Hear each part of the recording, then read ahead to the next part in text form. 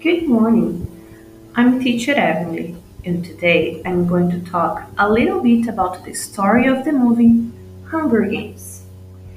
In an old region known as North America, the capital of Pan controls 12 districts and makes them to choose a boy and a girl, known as their tributes, to compete in a televised annual event. All the citizens watch the field games in which the teenagers fight until death. In a way, only one comes out as a winner.